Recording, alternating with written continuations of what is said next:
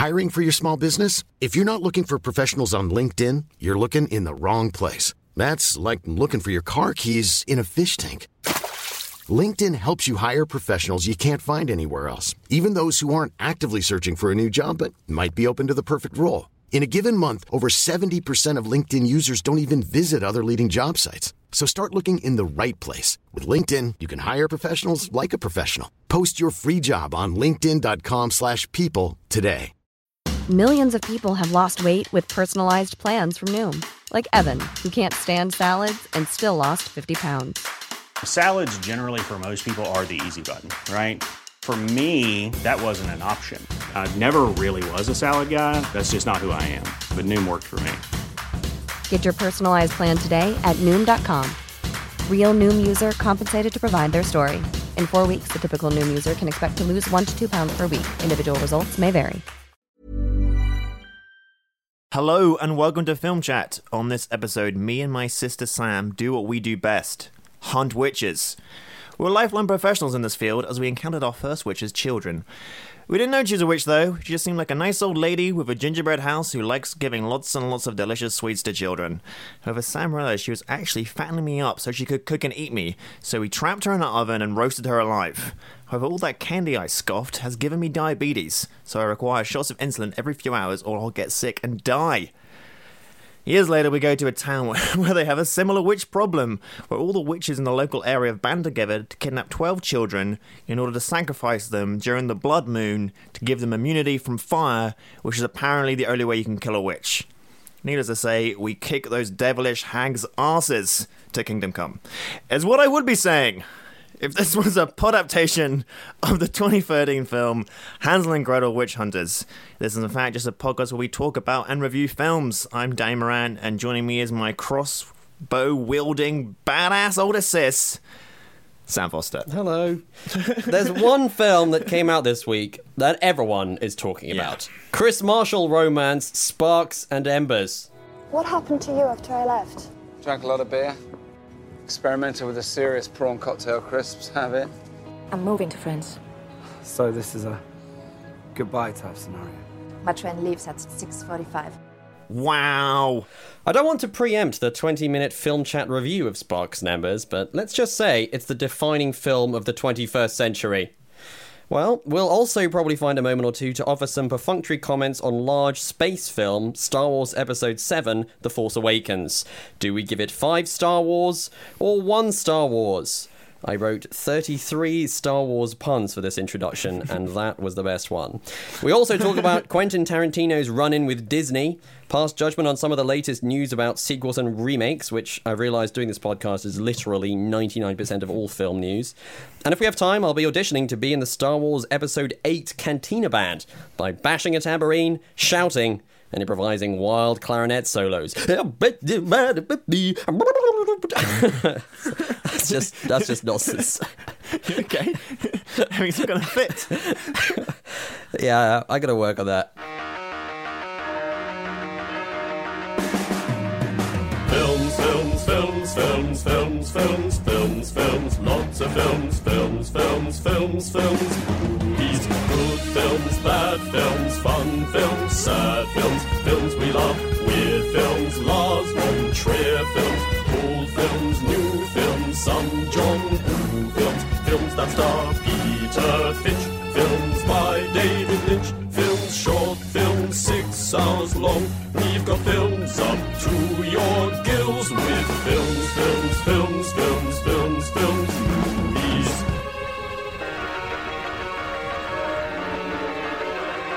Are you feeling comfortable? Film chat has begun. So, on the Film Chat Facebook page this week, Chris Young posted The Guardian's 50 best films of 2015 in the UK. Chris said, "Come on, Guardian, there weren't 32 better films than Inside Out this year. This is looking like the most bullshit list of 2015. Well, regular listeners will know that Danny and I are frequently quite critical of The Guardian's film critics. They're a bunch of ponces. Yes. Ponzi film men. That's not the first time we've described him that way. And when Chris posted that, they still hadn't announced their top 5. They were doing a kind of countdown. And he was mainly objecting to the fact that Inside Out was all the way down at number 33 and number 34, I believe. Let me quickly scroll through to that. What was it? Number 30... Sorry, Inside Out was number 33, and number 32 is Mad Max Fury Road. So what? The two best films of the year? Two of the best films of the year. Very, quite far down there. And since then, they have gone to the top 5. I was a bit worried that Spectre was going to be in there because it wasn't in there yet, and Bradshaw gave it 5 stars. Oh, no. And so that would have been a travesty. But actually, it's not in the list, so I guess it didn't make the top 50, which is kind of interesting. I mean, did Bradshaw give 50 other films 5 stars? Yeah. Or maybe just the other critics in The Guardian hated it or Sam something. Brooks nixed it. Yeah. Vetoed it. Exactly. So the top 5 are Carol, The Look of Silence, A Syrian Love Story, Bridge of Spies, and 45 Years. And it's not like an incredibly terrible list, but that is a slightly odd choice of top 2, I would say. I know you haven't seen either of those movies. So the top 2 are... Bridge of Spies, number 2, in 45 Bridge Years. of Spies is the second best film of the year? Apparently, yeah.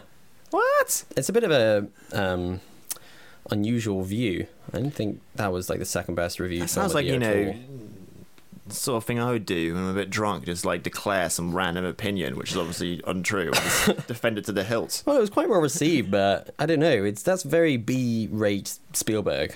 At least that's my view. And 45 Years was definitely a good movie, but saying it's the best film of the year is going a bit far. I guess it's not like a total travesty. It's not like they said that Horrible Bosses 2 was the best film of the year or something like that, which would have been completely insane. But yeah, especially because that was last year.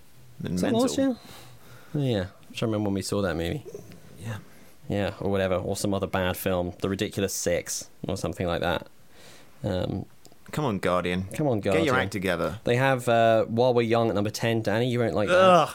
A Pigeon Sat on a Branch Reflecting on Existence is number 9. Do you know what all you these didn't like that. films have in common? They're all about miserable old white guys. Right? People like to see themselves in films.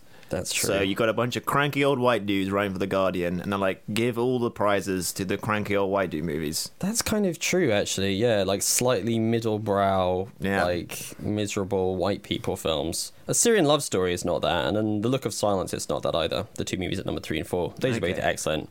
So I don't know. It's not a total disaster of a film list, but it is slightly strange. I recommend going and checking it out if you enjoy perusing these sorts of things. The main fun of these lists is to look at them and be like, what? They did put it that there? What? They insane? What? What about this other film I like better? Why isn't that there? Exactly. Kind of thing. Sort it out, Guardian. Sort it out. Where the fuck is Shaun the Sheep?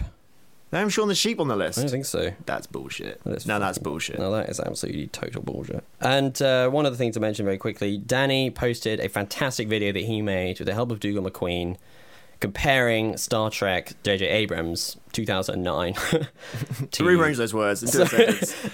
Comparing the Star Trek reboot in 2009 directed by J.J. Abrams to Star Wars A New Hope. And I've pretty much, I would say, ruined his career. Yeah. You've shown him to be an absolute charlatan. Yeah. He's already quite famous as one of modern cinema's mimics. Yeah. You know, making quite Spielbergian films. The J stands for plagiarism, it turns out. J-plagiarism. Plagiarism. Jerry J-plagiarism Abrams. Yeah. I don't know what the J's actually stand for. But you make quite a compelling case that Star Trek, a film which is not immediately probably... I mean, I haven't heard it compared to Star Wars A New Hope that many times, but you make some excellent arguments in favour of them being highly similar. Very well put together. I think lawsuit, pending. Superhero films announced, casting rumours leaking out. M. Night Shyamalan's film is hated, Paul Thomas Anderson's is fated, Meryl Streep's Oscar tipped, Matt Damon's in a viral vid, Michael Bay's made a mint. That's the news that's fit to print. So it's a bit of a slow news week. I think basically the news this week is Star Wars The Force Awakens came out. People mainly want to talk about that. Yeah. But a few other things have happened. There is some Star Wars The Force Awakens related news.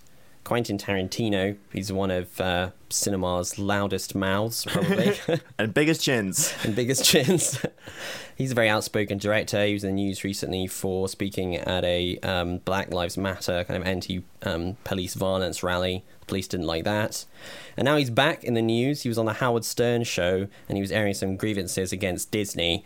He had an agreement with a cinema in Los Angeles to show his film The Hateful Eight, which is coming out very soon, from Christmas Day onwards for 2 weeks, following a 2-week screening of Star Wars The Force Awakens, because his movie is in some exciting new format. It's in like CinemaScope, ridiculously wide. Yeah, so there's only ratio. a few cinemas you can watch it in that format. Yeah, so you've got to go to a few special places to see it in the intended format. And this cinema already has a 70mm projector, so it's the perfect place for it. And it's one Tarantino has some attachment to. And Disney pretty much, well, according to Tarantino, strong-armed the studio into abandoning their commitment to Tarantino and just showing The Force Awakens for the whole holiday period. Shall we hear a little bit of... him very eloquently putting across the situation. Yeah, I think he makes it clear that he's not happy. So in your mind, that's petty because they've got a big blockbuster on their hands. They got don't the need biggest movie in the world. We're talking about one effing theater. Why are they fucking with you think? They're just to fuck? Yeah. They are going out of their way to fuck me. Yeah.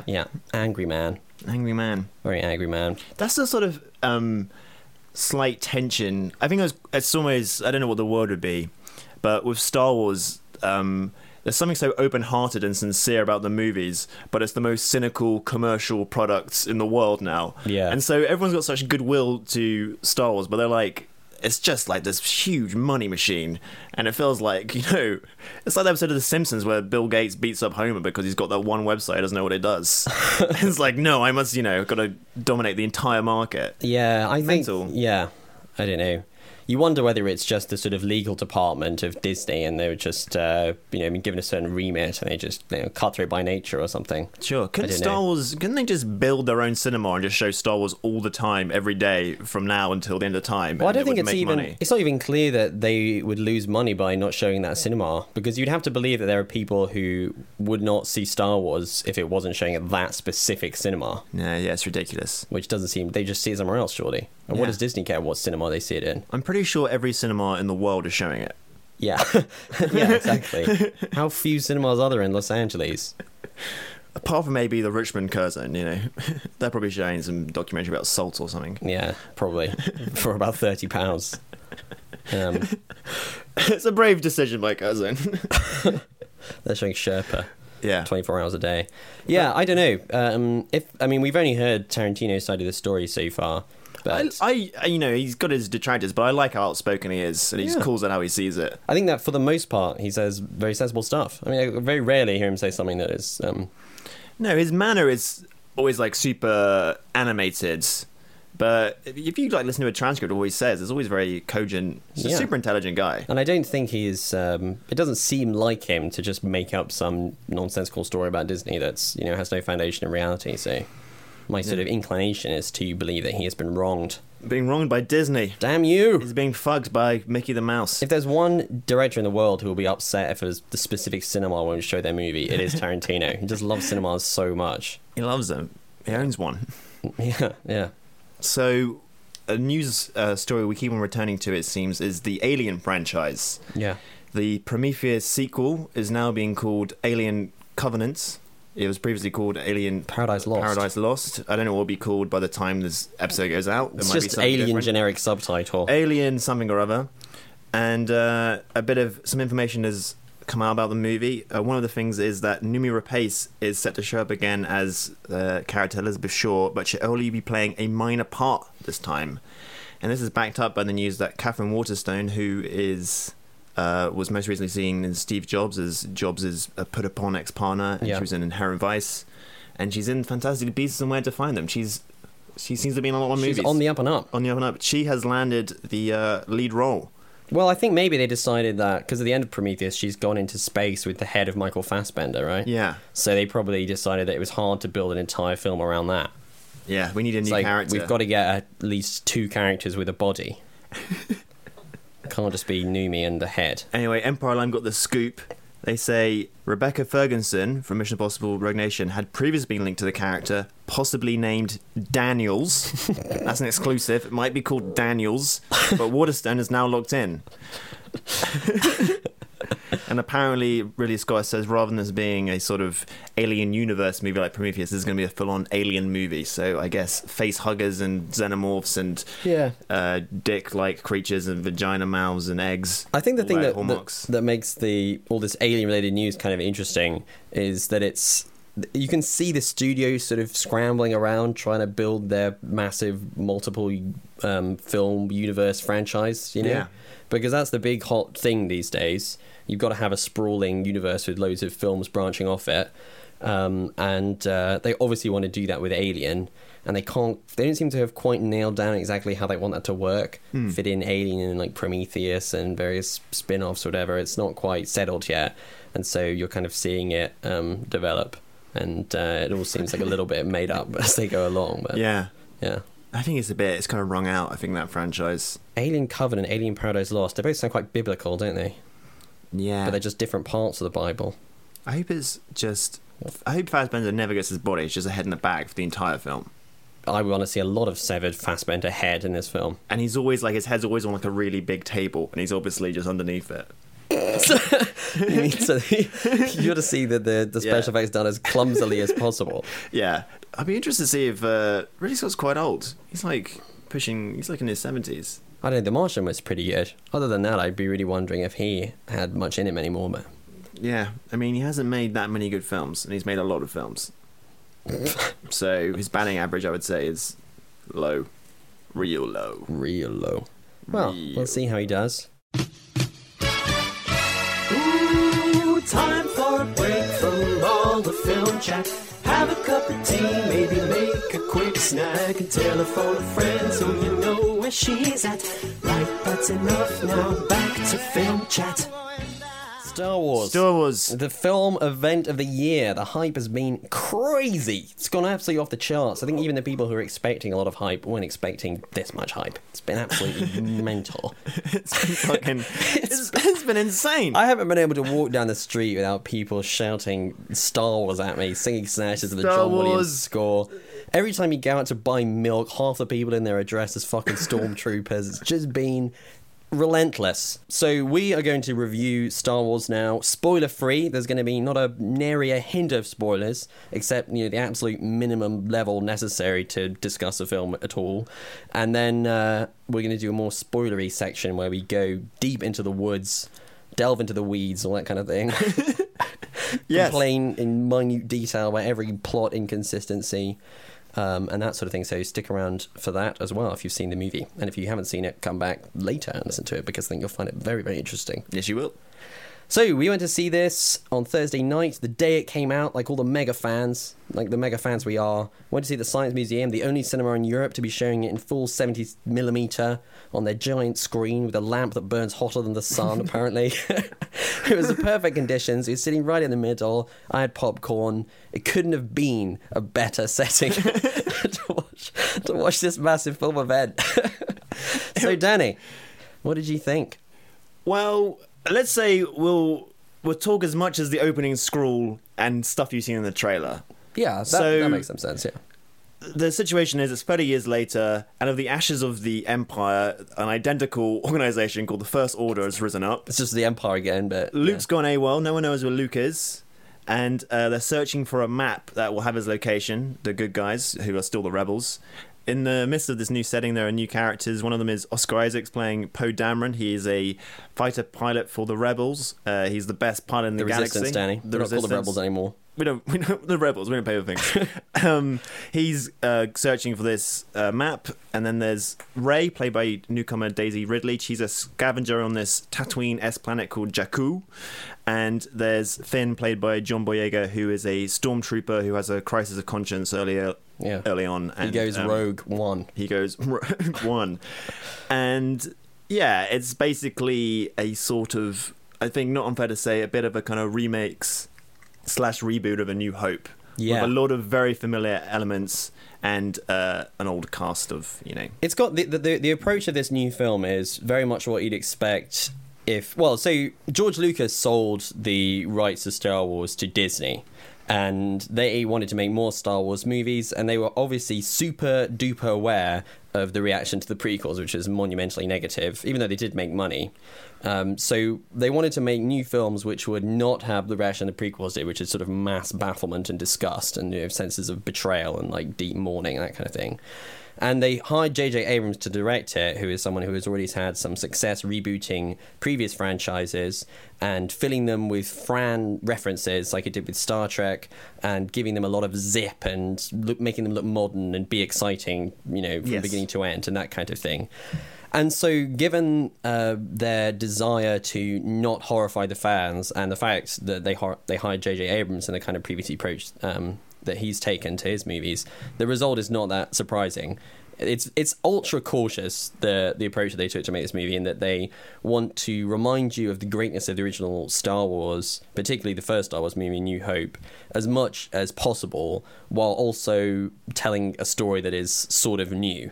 So like with new characters and stuff like that. So there's just enough new stuff that you're not kind of just like, why does this film exist, or is it a complete remake? But everything is reassuringly familiar all the time. Like, it doesn't trouble you with anything that's too new.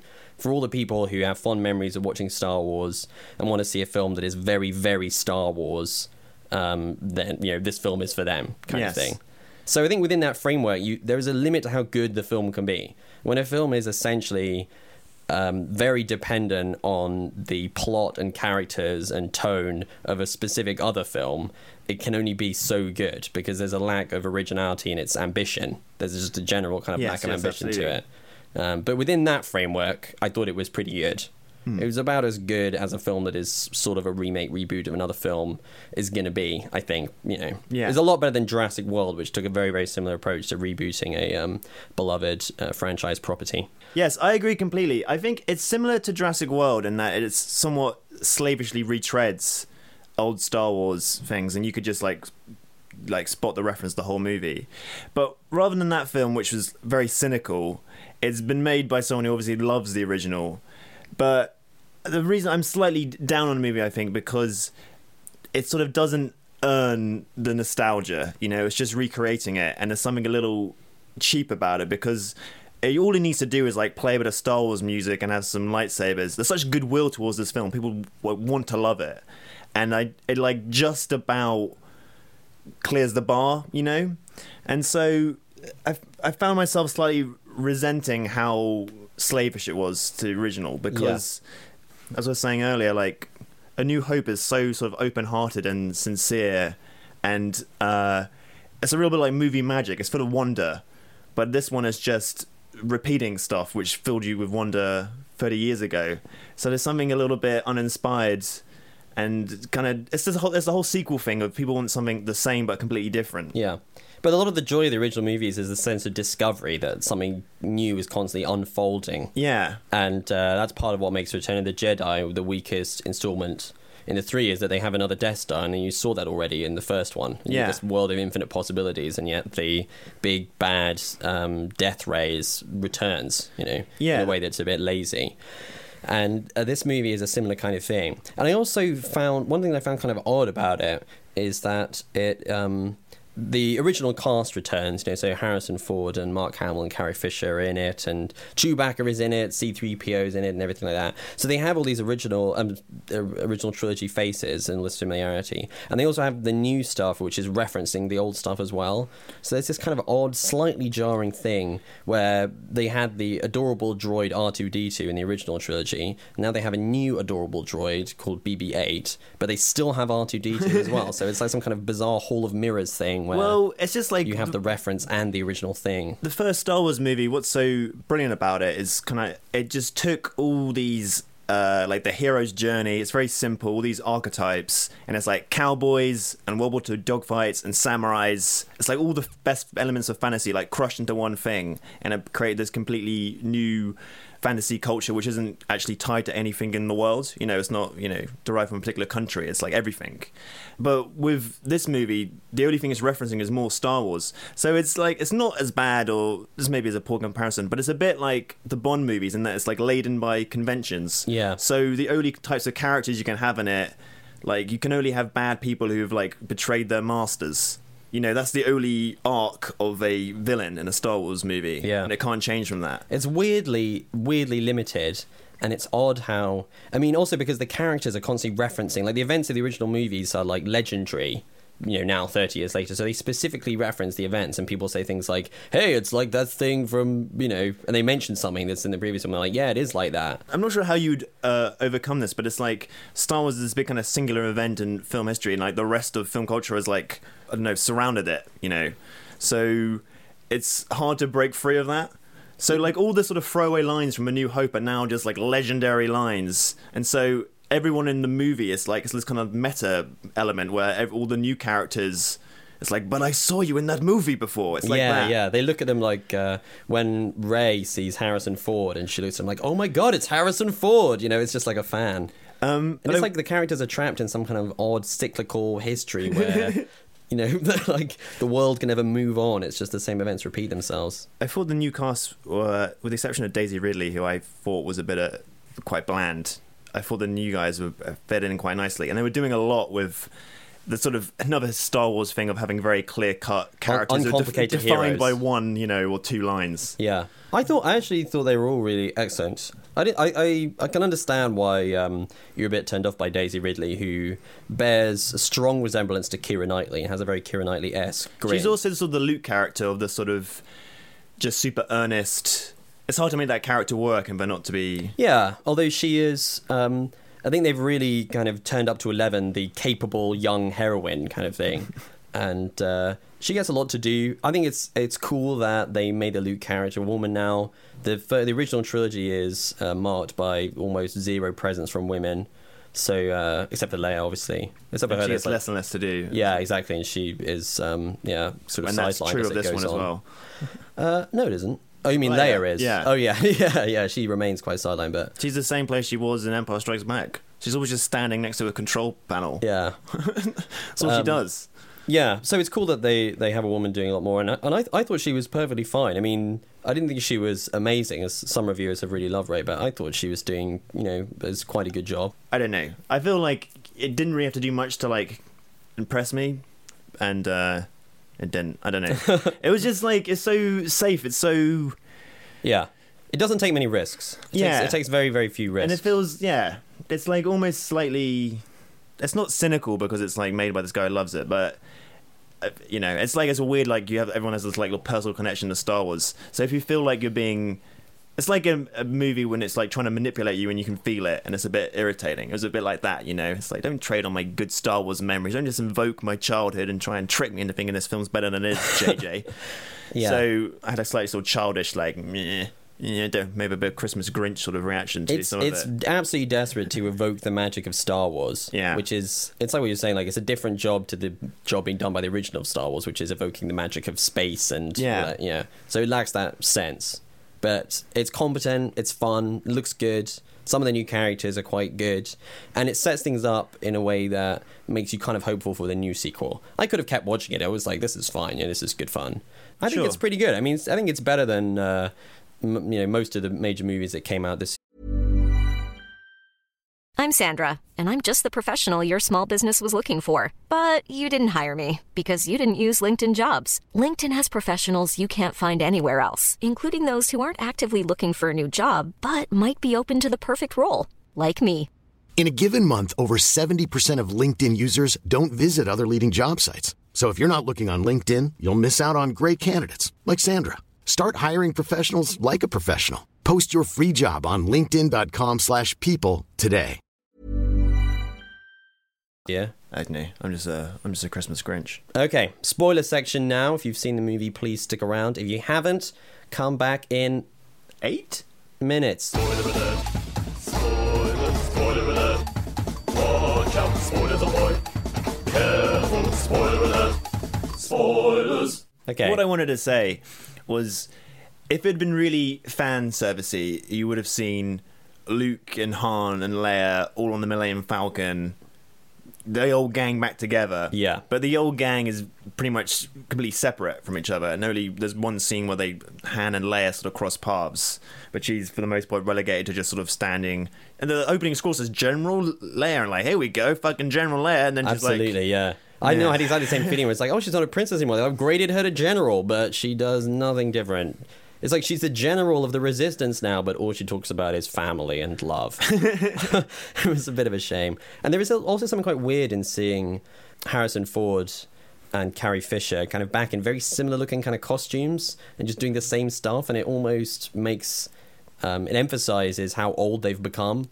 And their plotline was always the most sort of adult thing about the franchise, like the most sort of psychologically real bit of it. It's all like, just space nonsense, but their relationship was like what anchored it, I thought. Yeah. In the, original trilogy. Yeah, although some of their barbs and jive stuff are pretty lame, especially in Empire. Yeah. But yeah, it's true. And I think that their stuff is like relatively successful. I mean, it's very much anchored by the performances and the fact that you're just seeing them again together after so many years. But all right, so what did you think of how they handled the death of Han Solo? It was a bit telegraphed, I thought. Yeah. You could see it coming a mile off. I read some piece that had speculated that it might happen, so I think I was I suspected that because I don't think Harrison was particularly invested in the. They just gave him all the cash in the world, and he's like, well, he wanted to be killed off in Return of the Jedi. That's what I mean. What I think is a bit of housekeeping, because he didn't want to be in it. They should have killed him in Return of the Jedi. They should have had Luke walk off in the sunset at the end. That's what. Do you know this? Like Lawrence Kasdan had. There's a very good making of books of the Star Wars films, and they're all really interesting, especially the first one because of like George Lucas's batshit crazy ideas, which somehow worked into a genius film.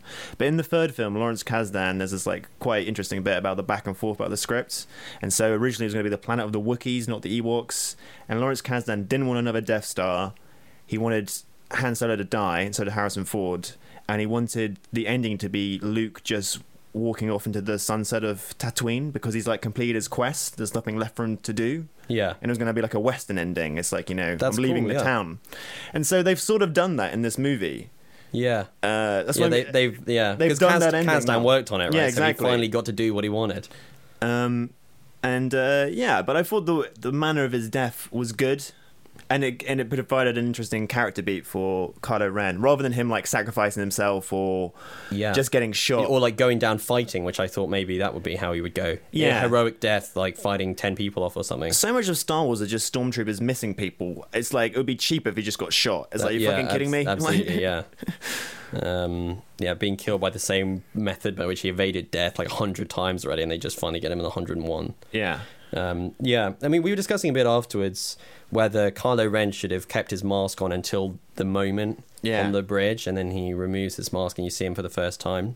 But I was thinking that I quite like the fact that he takes his mask off in an earlier scene, because it's like the movie is telling you this is a major character, you're going to learn more about them, we're going to develop them properly halfway through, rather than only saving that moment for a major plot twist. But instead it happens earlier on in a sort of just a character moment, and it's like this guy's as much of a main character as Finn and Rey and the others and everything like that. And I think that by having all that stuff, it just really set up the best scene in the film for me, which was the lightsaber battle, which I think is just one of the... I don't know, I mean, probably have to watch it again to decide this, but I felt like it was one of the best moments in the Star Wars series to date altogether.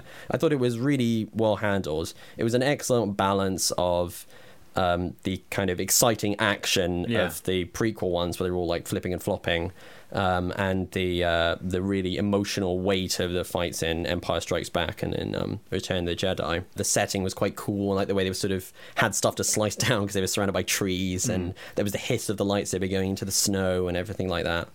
That was really good, and they did the work in the movie to make it good. It wasn't just that scene was good, but that they'd done all the work, to put it together.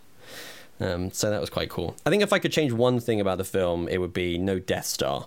I think it's all right to repeat all this stuff from Star Wars, to an extent, but that has already been repeated one time. So now we have 3 of the 7 Star Wars films have a fucking Death Star in them. That's too high a ratio of Death Stars. And not only that, but this one, there's got to be... it's always an interesting discussion about what nonsense is too nonsense, if you know what I mean. Yeah. How much sci-fi bullshit are you willing to put up with in these movies? And sometimes the mumbo jumbo is like, whatever, that's the rules of the world, I don't care, it's fine. And sometimes it just stretches credulity a bit too much. So for some reason, I find that having a moon-sized base that can destroy a planet with a single laser, I'm like, okay, you know, whatever. But having a planet-sized base that can destroy 6 planets with a single laser and which sucks the sun into itself, I was just like, what is going on? Yeah. And it makes you really suddenly... It's like, I don't think J.J. Abrams really thinks about that stuff. There's something that's very nerdish about really thinking about the details of how these worlds work, and he doesn't do that. And there's something of that in his other films. And in this one, there's this bit when they destroy the Republic and they fire that giant space laser. It splits into 6. They all go to different planets, and then all the heroes are standing on some other planet. They can see it happening in the sky. It's like, where are these things in relation to each other? I don't know. And that must have been the deaths of billions of people and an entire civilization. The Republic is destroyed in a moment, and none of the characters seem to know anyone from there, or they didn't. I don't know. It was a weirdly empty. There's no cost. There's no cost. Yeah, there's no sense of like that's not that big of a deal. And it was a bit odd. And the movie had a few things like that, which you just think about it later. You're like, really? Like, why? So that kind of irritated me. So I would change that. I would definitely... I feel like you did not need that. You definitely didn't need that. You can have dogfights. You can have TIE fighters, Just not a fucking Death Star. That's fine, but yeah. Yeah. Yeah, and I was a bit... Yeah, I found all the lines that... The sort of Parsec reference. Yeah, and I've got a bad feeling about this. The trash compactor reference was all... A bit too on the nose. Yeah, exactly. Some familiarity and is I find, like, going a bit too far. Those sort of things, they might have like a titter on the audience when they first see it, but it adds nothing to the film, and all it does is just remind you of another film. I don't understand like this obsession with like it's got a few nods to the originals. Like, who wants nods to the original? Yeah, it's not like especially if they serve no purpose beyond that. Yeah. So I would describe it as fun, not amazing, but a fun, good film. I describe it as okay, but a little bit disappointing for me. Too safe. Be bold, Disney. Be brave, be brave, be bold. Yeah. Yesterday I bumped into Imelda Staunton. She was out with her dog and we got talking. I asked her what she does when she isn't acting. She said she likes podcasts for relaxing. Imelda, when you're in the mood, what do you listen to? She said, I listen to one podcast, I listen to one podcast, all the other ones can kiss my ass, 'cause I listen to one podcast. Film chat, film chat, film chat, film chat, film chat. So, I don't know if you've used Twitter before? Yes, it's a game changer. Use it now and again. So, there was a bit of trending Twitter news because Love Actually was on TV, as it always is, all the time, because it's the Christmas season they were showing it, and somebody tweeted to Emma Freud, who is the script editor on Love Actually, and also Mrs. Richard Curtis, to say, like, please can you tell me whether Harry, who was Alan Rickman's character, actually slept with the office tramp. And she confirmed that he did. Oh, really? Yeah, so that whole ambiguous thing is now unambiguous. He definitely had a full physical relationship with this other woman and cheated on Emma Thompson. I thought he didn't. I thought that's what was cool about that segment. That's the thing, yes. So I think it ruins it slightly because, first of all, I always read it that it's like he didn't physically do anything, but just the idea that he was fantasizing about another woman is like devastating. The thing that's interesting about that segment, assuming that he doesn't sleep with her, is that he's cheating on his wife not by like sleeping with her, but by like buying her. He's courting her, obviously. Yes, yeah. He's started a relationship with someone else. Like, it's not a sexual relationship yet, maybe. But he still started a romantic relationship, and that's cheating. So that's why it was interesting. So to say that he actually slept with her. It's the best bit of the movie, right? Yeah, that was one of the best ones. The bit where she has the cry upstairs. That's like the pinnacle of the. Well, it's dramatic... definitely I mean, one of the odd things about that film is how it ping pongs around so much between different dramatic tones. Yeah, absolutely. And that is the bit that feels the most real of the whole thing. And some then of the cut other stuff is to bizarre. Chris Marshall having sex with 4 American women. Yeah, exactly. Or like the Colin Firth story, which is like a kind of Woody Allen like beta script they've just thrown in there. So yeah, I was a bit. I know that I'm particularly emotionally attached to Love Actually, but I was like, that's a shame because It's much more interesting the other way, I would argue. Yeah, so this Christmas, Love Actually just got slightly worse. Do you reckon there was a sort of... Maybe there's like a really full-on Alan Rickman sex scene they cut out? Yeah, probably. Yeah. I think Richard Curtis, he probably wanted to include at least one sort of balls-out sex scene. Yeah. Like, one shot of balls. Because he's making a film about all kinds of aspects of love, right? Like platonic love, mainly romantic love. Yeah. But romantic love, platonic love. I guess the Chris Marshall one is like lust, right? It's just him boning some hot chicks. Exactly. Yeah, that's like the most sort of just sex-based love. Yeah. So yeah, he probably wanted to have a little bit of boob in there if he could fit that in.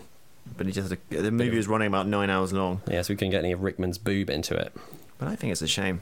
So, Merry Christmas, everyone, first of all. And second of all, we are going to have another Christmas episode. We had one last year. We're now an old enough podcast to be doing our second Christmas episode. Yes. And it will feature what we deem to be the films of the year. We have a discussion about that. We're going to sing all our favourite songs. I'm just making this up. We're going to get a roaring fireplace in. Yeah. Right, let us know what your favourite films are. Oh, yeah. Interesting to know. Yeah. We need to check in with our listeners about that. Let us know your favourite films of the year. Fave films. If you've got anything else to say to us about Christmas or movies, please let us know. So see you then, guys. Yeah, it's going to be fun. Christmas Day, probably. When's it going to come out, Katie? Christmas Day is when we're going to plan to release that one. So present to you all. Merry Christmas, everyone. Merry Christmas. See you then. Bye. Bye. Bye. Bye. Well, I hope it's successful. I hope they do a great job.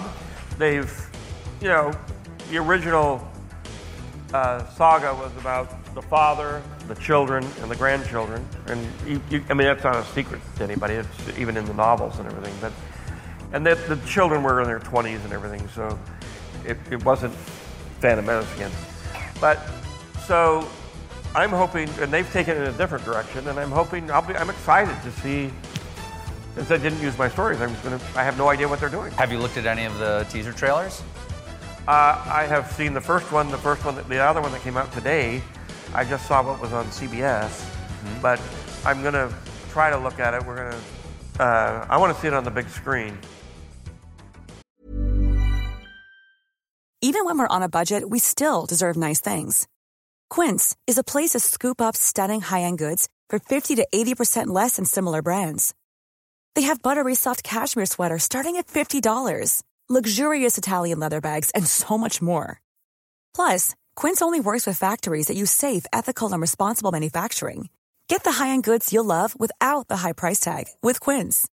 Go to quince.com/style for free shipping and 365-day returns. Planning for your next trip?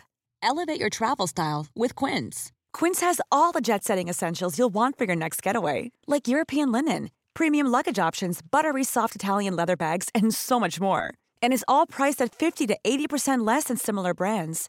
Plus, Quince only works with factories that use safe and ethical manufacturing practices.